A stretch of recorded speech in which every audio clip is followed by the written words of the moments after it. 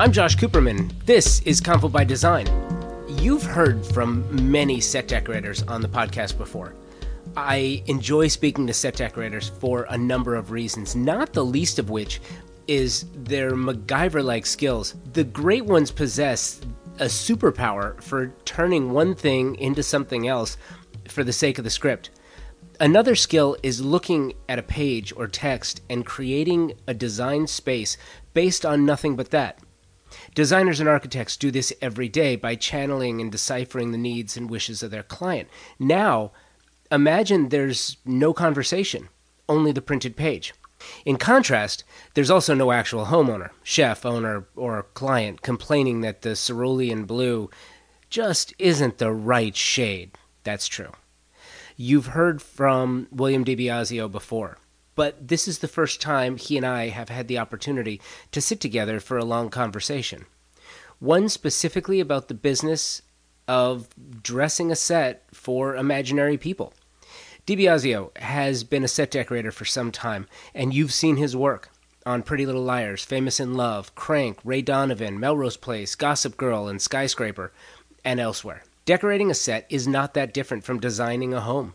I find it really interesting in the process that many set decorators use to build characters from which to design a set.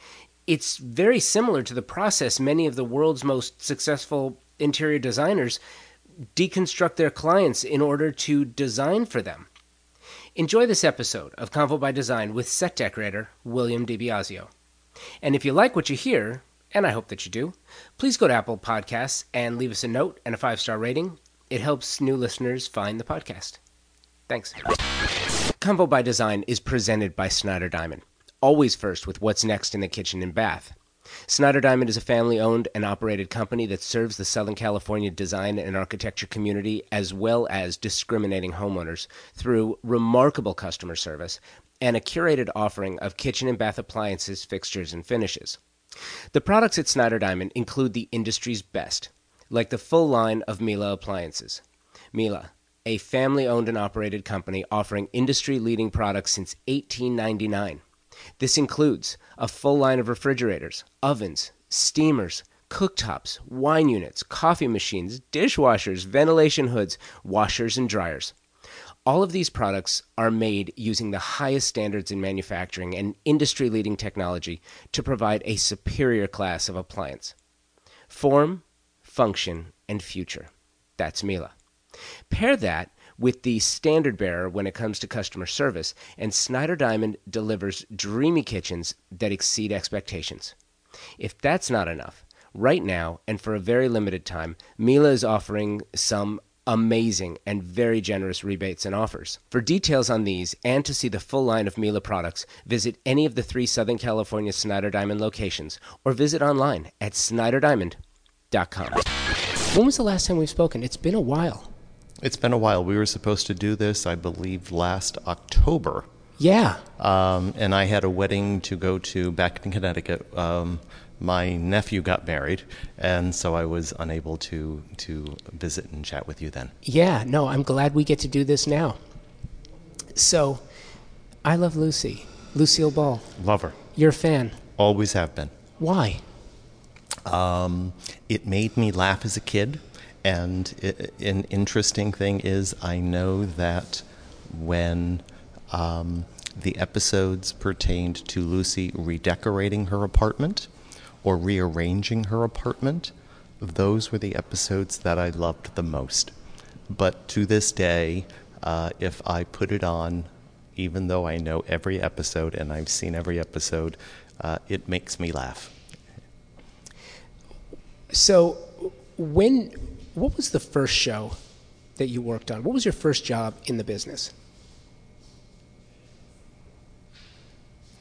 My very first job in the business was a movie called, Catfish and Black Bean Sauce. Obscure. A little bit. Obscure. Yeah. Yeah. What was your role on that project?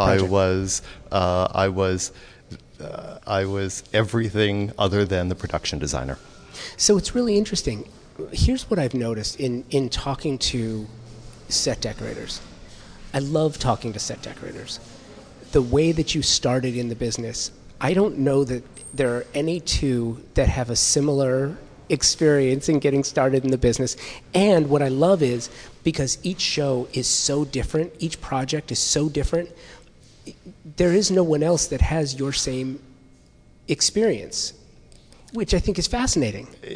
You become experts on what you are doing while you are doing it. Yeah. And then you move on to another project, and there may be things that carry over. Yeah. But you need to look at it with fresh eyes and envelop and wrap yourself around who those characters are and what their world is and how they live. So each time you do it, it's different. It is different. What's also interesting that I've noticed, and tell me about this, it seems like set decorators kind of develop a specialty. They develop some work on superhero movies, and some work on dramas, and some become known for working on political because they can dress the White House the way that they decorate it. Do you have something that you've become known for, or is that something that you've tried to avoid? I would say I have not become known for something yet, nor would I want to become known for something. A set decorator's job is to decorate a set, is to create the space that the actor envelops so that he can play, and you believe it is believable. And each time you do that, it's different. So whether it's 3-camera comedy, 1-hour drama, feature work, the job is all the same. The budgets are all different. The commitment to how much of your life it is going to envelop is different. But you're still doing the same job. You're telling the story you're creating the visual picture of the space that the actors will play in. Well, and here's the other part of that, which I think is so interesting. You are a storyteller, and you have to tell a story without saying a single word, or using any sort of text to tell that story. You really are a visual storyteller, and you're decorating a set for characters whose entire history is on a page. That's correct. How do you approach that? How do you approach that the moment you see the script? The project that I'm going to be starting on shortly, that I have not signed a deal memo, so I'm not going to discuss. I received the script yesterday, so I read the pilot, and last night when I was in bed, I found myself thinking about it. It starts to become part of my life. It starts to become, what is that space going to look like? Where can I find that? Where can I find that? Some of the pieces, some of the visuals I may have used before, but you're telling a story, so you're creating a space that may be the home of someone that in 5 to 8 seconds the camera is going to pan around and the audience is going to look at that and decide who that person is. They're going to have a visual of who that person is before that actor opens his mouth. So that's my job, to immerse the space with the essence of who the character is, having nothing to do with me. It's important that I approach everything with an open mind and not look at anything through the filter of I don't like that. Because it has nothing to do with me. It has to do with that character and whether that character would like it. What do you do? This is a pedestrian question, and I apologize in advance. What do you do when you have a character that you just don't like? And you have to have them because every show has them. You may not like the character, but there's always going to be something about the space that you can find joy in creating the space, even if it's a room that someone's torturing somebody in. There can be something fun about setting up that very organized, systematic.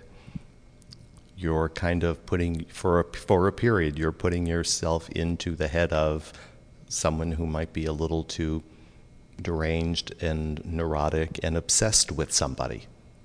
Fun with torture. Fun with torture. So, I'm totally changing gears on you. One of the things that I love about what you do as a set decorator and sort of how it fits into a production is there's kind of this, and tell me if I've got this right, that there's kind of like this tradition, it's a way of doing business where the set decorator opens the set. Correct. Tell me what it's like for you, because I imagine opening a set, and basically opening a set means the set's finished, nobody sees it until you're done, or they may come through and see it, but nobody experiences the set in its completed state until you open it and you make it available. That's correct. And they're seeing it for the first time. Mm-hmm. And you're there. You've got to feel like someone, like an artist who's curated a show, and now you're waiting for the people who are working in the set, your peers, to sort of see it for the first time and take it all in. What's that like? Well, it's I use the analogy of it's creating a set for me is, and I use this as an analogy that has nothing to do with something that I can physically do, but it's like giving birth. It's all inside you, and then all of a sudden it's out there in front of you. And it's all very personal. But when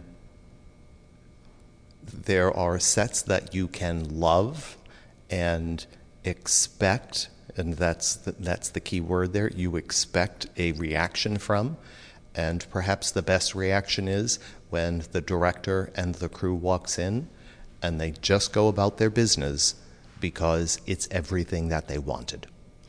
Okay. Now, let me back up a second, because I'm going to roll with your childbirth scenario. Okay.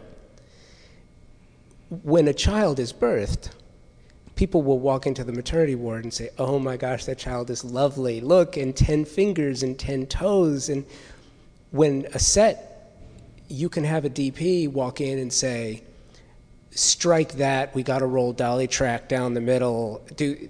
Nobody ever says, well, yes, the child has 10 fingers and 10 toes, but I only need 8, 4 on this foot and 3 on the other. Nobody says that, but they're saying it to you. And you kind of, there are situations where you've kind of got to fight for your design, for your decoration, for your storytelling, for what you used and where. You've got choices. Do I fight for this? I mean, if it's a dolly track or it's something that has to be done, then yeah, it has to be done. But, it's like, I don't like that chair over there. I want this chair over there. Has that happened to you? That's absolutely happened to me. And there are times where I will stand my ground and explain why it's set up the way it is. And there are other times where I have to divorce myself from the child now and really say, you have all of the elements, now you get to play. Because they're compositing specific shots. I'm looking at it in terms of the total room. And sometimes something that might be over an actor's left shoulder that is in one position because it matches something on the other side of the room. It's sitting there, but it needs to move 8 inches so that it doesn't look like it's growing out of the actor's head. There's the reality of storytelling, and I think that's the other part of acknowledging that I'm a set decorator and I'm not an interior decorator or an interior designer. You're telling a story, and you're telling a story, and you're also part of a craft and a process. And because of that, once the set is turned over, if there is no reaction, then that means I've really done my job to the point that everyone is just like, oh yeah, it's exactly what I think it's supposed to look like, and I believe that I'm there, and we're off.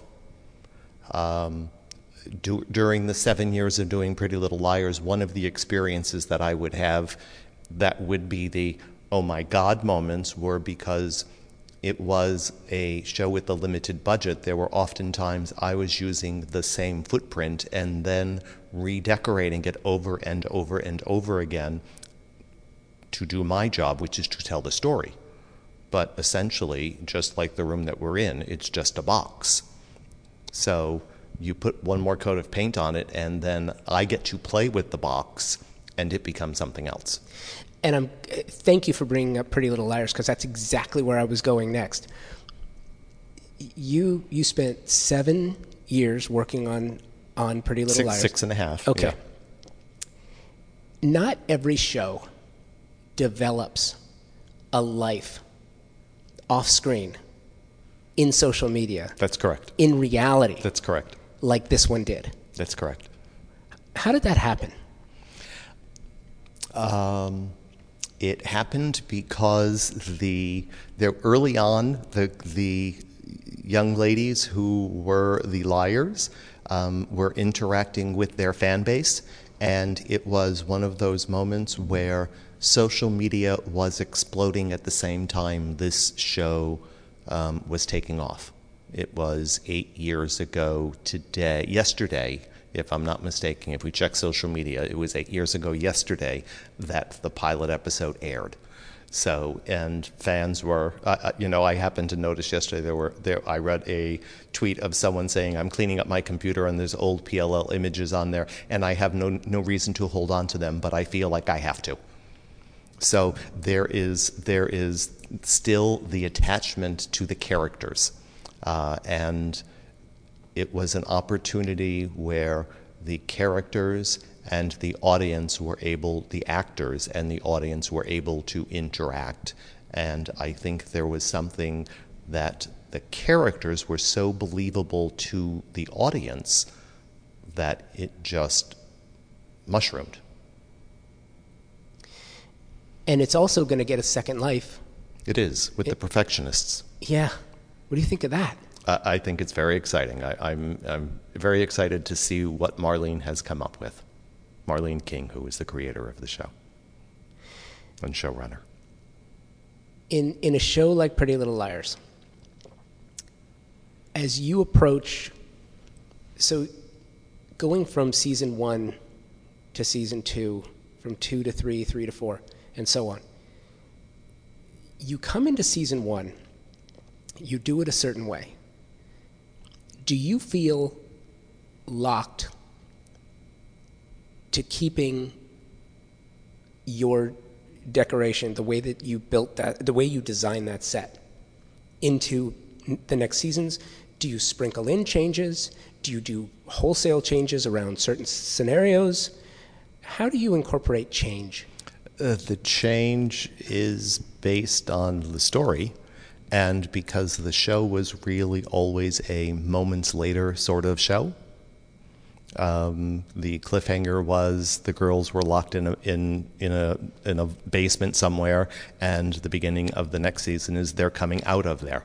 So we would literally be at season end, because also it was, unlike many shows today, it was a show that had legs and had a fan base, and we as a crew pretty much knew, oh, it's coming back next season. So as a set decorator, I would look at that very, very differently. When I would shop that set, when I would be decorating that set, I would be looking at it like, we're coming back to this. So I need to either own it or be able to take it out of the Warner Brothers prop house, which was part of a deal where I could use the assets of Warner Brothers and I could hold on to them. So then you're not, because there's the pragmatic side of doing the business and having to make sure that it's not going to cost you thousands of dollars in additional rental because it's sitting in a storage bin somewhere waiting for its opportunity to shine one more time. So all of that would have to be taken into consideration. So in a situation like that, where you've got a pretty good indicator that things are going to go from season to season, at what point does it make sense to buy resources, to buy material, or to continue renting? I mean, I'm trying to wrap my head around the concept, because with having access to a prop house, there are numerous prop houses. Correct. There's numerous ways to get your materials. The problem is you can have a sofa that you love this sofa, but then unless you tag it and reserve it, it's going to be gone. But in this case, you had the opportunity to hold. Correct. But if you're holding something for 7 seasons, at what point does it make sense to, I don't know, I guess I'm answering my own question in the process, because it's not the same necessarily. There would always be practical conversations that would have to happen with producers, because the show was a flashback sort of show, so you would have to go back to another set that was, we're now showing you the 30 seconds before or the 45 seconds after that you had never seen before. So you needed the space again. But over time, the assets of that set, which when everything is compacted could be, would fit on the size of the 5x7 rug that we're sitting on in a storage unit, but you keep adding up 5x7 by 5x7 by 5x7, and all of a sudden the storage unit is full. So then it turns into okay, here's what we have. Are we coming back to these sets? They're housekeeping conversations with producers, with showrunners, with the writers. Are we going to come back to these spaces again? Because I have these sitting in storage, and at a moment's notice you can write to them. But if you're not going to, then I need the space so I can put this in. Because it almost becomes like Legos, and you're moving things in and out in little squares where everything is labeled by character spaces, whether in that 7-year run it was, Hannah's bedroom, Emily's bedroom, so forth and so on. The branding of a show, especially a show like Pretty Little Liars, and the brand that it became, and a life in its own right in reruns as well. So you take a show, you're an I Love Lucy fan and a Lucille Ball fan, and you take a show like I Love Lucy. Isn't it amazing that you can still see reruns? You can turn on the TV day or night, and there's going to be a rerun of I Love Lucy somewhere on some channel. Correct. 60 years later, 50 years later? I mean, that's astounding. Over 60 years, yeah. That's astounding. Yeah. But and they created the rerun, and part of that is the genius of Desi Arnaz. He made sure that it was actually put on 35 millimeter film instead of kinescope, so that it was available. And as I've read, he just thought they would be really great home movies for the kids, for them to see. And because they owned the show, and then they sold the show to CBS, and now CBS owns the rights to it. But really, other than that, most shows weren't really. So many shows today get to live on because of DVD, because of VHS, because of DVD, because of streaming. They have infinity to them now. When a decorator was doing a project back then, no one really thought that they would be watching Bewitched 50 years later. No one really thought that they would be watching, Mannix or Kojak, or we would have networks now, channels that you can go to that just air these shows. Okay, wait a minute. Besides me, who's watching Kojak? People probably who are our age or a little older. It's funny. I came across an Adam 12 episode, and I became completely transfixed because it was all out on location, and it was all the San Fernando Valley, and I recognized everything that I was looking at, because that's also part of it. It's a business where we chronicle the city that we live in. So you get to see, that's what used to be in that building. That's what used to be there. That's gone. Things like that. And isn't that amazing? And that's one of the things that I like most about the business of set decoration and film. And if you create a space in a time, someone can look at that and say, you know, with the exterior, and then with what you've done, they can put the two together and say, oh yeah, that's the Valley in the 80s. Right. You know? That's right. And it's amazing. Ron Franco just posted an image of an old Victorian somewhere in LA that was all boarded up, that's getting ready to be demolished, and commented that he had filmed in it when he did X-Files. So that there's a house that is now approaching the end of its life, but will get to live on in infinity because it was filmed in X-Files. You know, isn't that amazing? Yeah. Yeah. Back to Pretty Little Liars for a minute, because I really want to focus on the branding from a set decorator standpoint. Do you, when you shop resources, when you're looking for resources and putting a space together, in this particular case, you had a deal with the Warner Brothers prop house. Correct. On other shows, what's the process for those that aren't, you know, if there's a manufacturer that wants to get their product on set, how does one go about doing that? Is that a part of the business? Do you get approached from manufacturers who say, hey, I would love to have our lamps on set? How does that work? Rarely. Really? Rarely. Because you don't do it, because you're not interested in it, or because nobody contacts you? Because probably all of them, all quite the honest, above, all really? of the above. But if someone is providing product for us to use, there is an expectation that there would be some acknowledgement, there would be something because their product is there.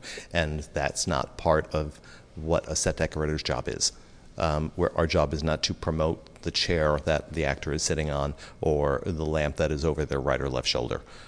It's there to tell the story in a very quiet, subtle, understated way. If you're paying attention to it, then I either have done my job correctly because the set is supposed to be a character, or I've done my job incorrectly because you're paying attention to it and you should be paying attention to the words that the actor is saying. And I ask the question from a pragmatic standpoint. I would think that and maybe I'm completely off base on this, but I would think the more resources that you have from within which to draw to use on set, no matter how big a prop house may be, it's still going to be limited by the four walls and how many floors it's got and how much material is there from which to draw. Mm-hmm. Absolutely. At the same time, you aren't going to necessarily have the budget to go buy everything you want, nor the storage facility to house it. So I guess that's the broader question for me, is how do you source outside of the prop house space? Outside of the prop house, in other prop houses, or going into the real world? Yes. Going into the real world. We go around and we shop like real people, but we're much easier customers because 9 times out of 10 we may say, "Is there a discount on it?" If there's not, it's like it's the right piece, and if it's the right piece, then there it is, and it's gone, and we use it and we move on. So there is not the we're very easy. Industry people are very easy customers because we come in, we have a very specific vision on what we need. We might find a specific piece. We find the piece. We're out of there. Do you ever fabricate for a set? On occasion, yes. And how do you? You're not a manufacturer. You're not a product designer. It's outside of the space. What do you do if you can't find the piece you're looking for? Well, there are a myriad of sources that exist for us that we can go to that can make anything. If sometimes we have to go outside of the confines of the studio world to go into the real world and have regular manufacturers manufacture things for us, but there are many facilities that are available within the confines of the studio world that manufacture anything that you need, whether it's in metal, upholstery, drapery, artwork. All of those things could be, done in-house at Warner Brothers. All right, and I'm dying to know what the project is, so I'm going to be checking IMDb on a regular basis. Where can people go to see your work and to follow along? Do you like them better on social or the website? They can go to. I'm on social media on Twitter at William DiBiasio, or they can take a look at IMDb, because my IMDb account is current with all projects. Not all projects, but hopefully it'll update. All projects that I've signed deal memos on. Outstanding, and we'll be looking for that one. William, thank you for the time. Pleasure. Thank you.